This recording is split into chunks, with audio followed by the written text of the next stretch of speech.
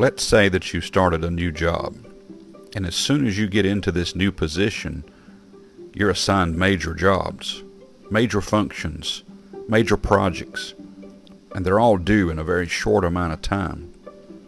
Or maybe you started school, and you get into class, and within only a few days, you have major projects due.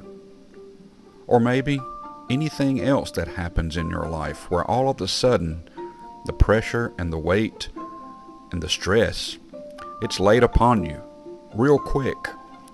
There's a saying that says you have been baptized by fire, or that you have been tried by fire. You have been put to the test right from the start.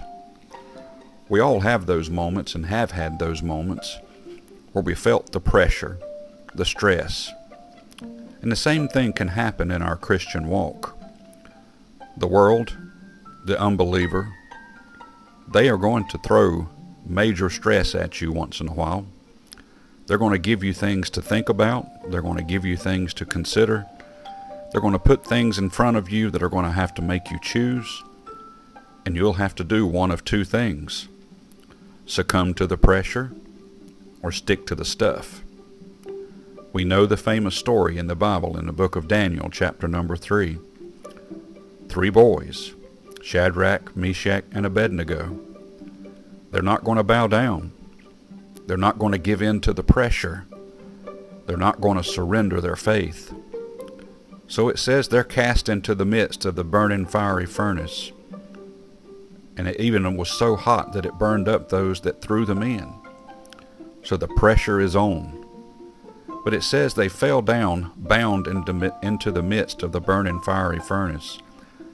And then Nebuchadnezzar the king was astonished, and rose up in haste, and spake, and said unto his counselors, Did not we cast 3 men bound into the midst of the fire?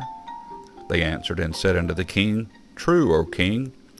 He answered and said, Lo, I see 4 men loose, walking in the midst of the fire, and they have no hurt, and the form of the 4th is like the Son of God. When the pressure is on in your Christian walk, and you're thrown into the fire, and you're being put to the test, you're not alone.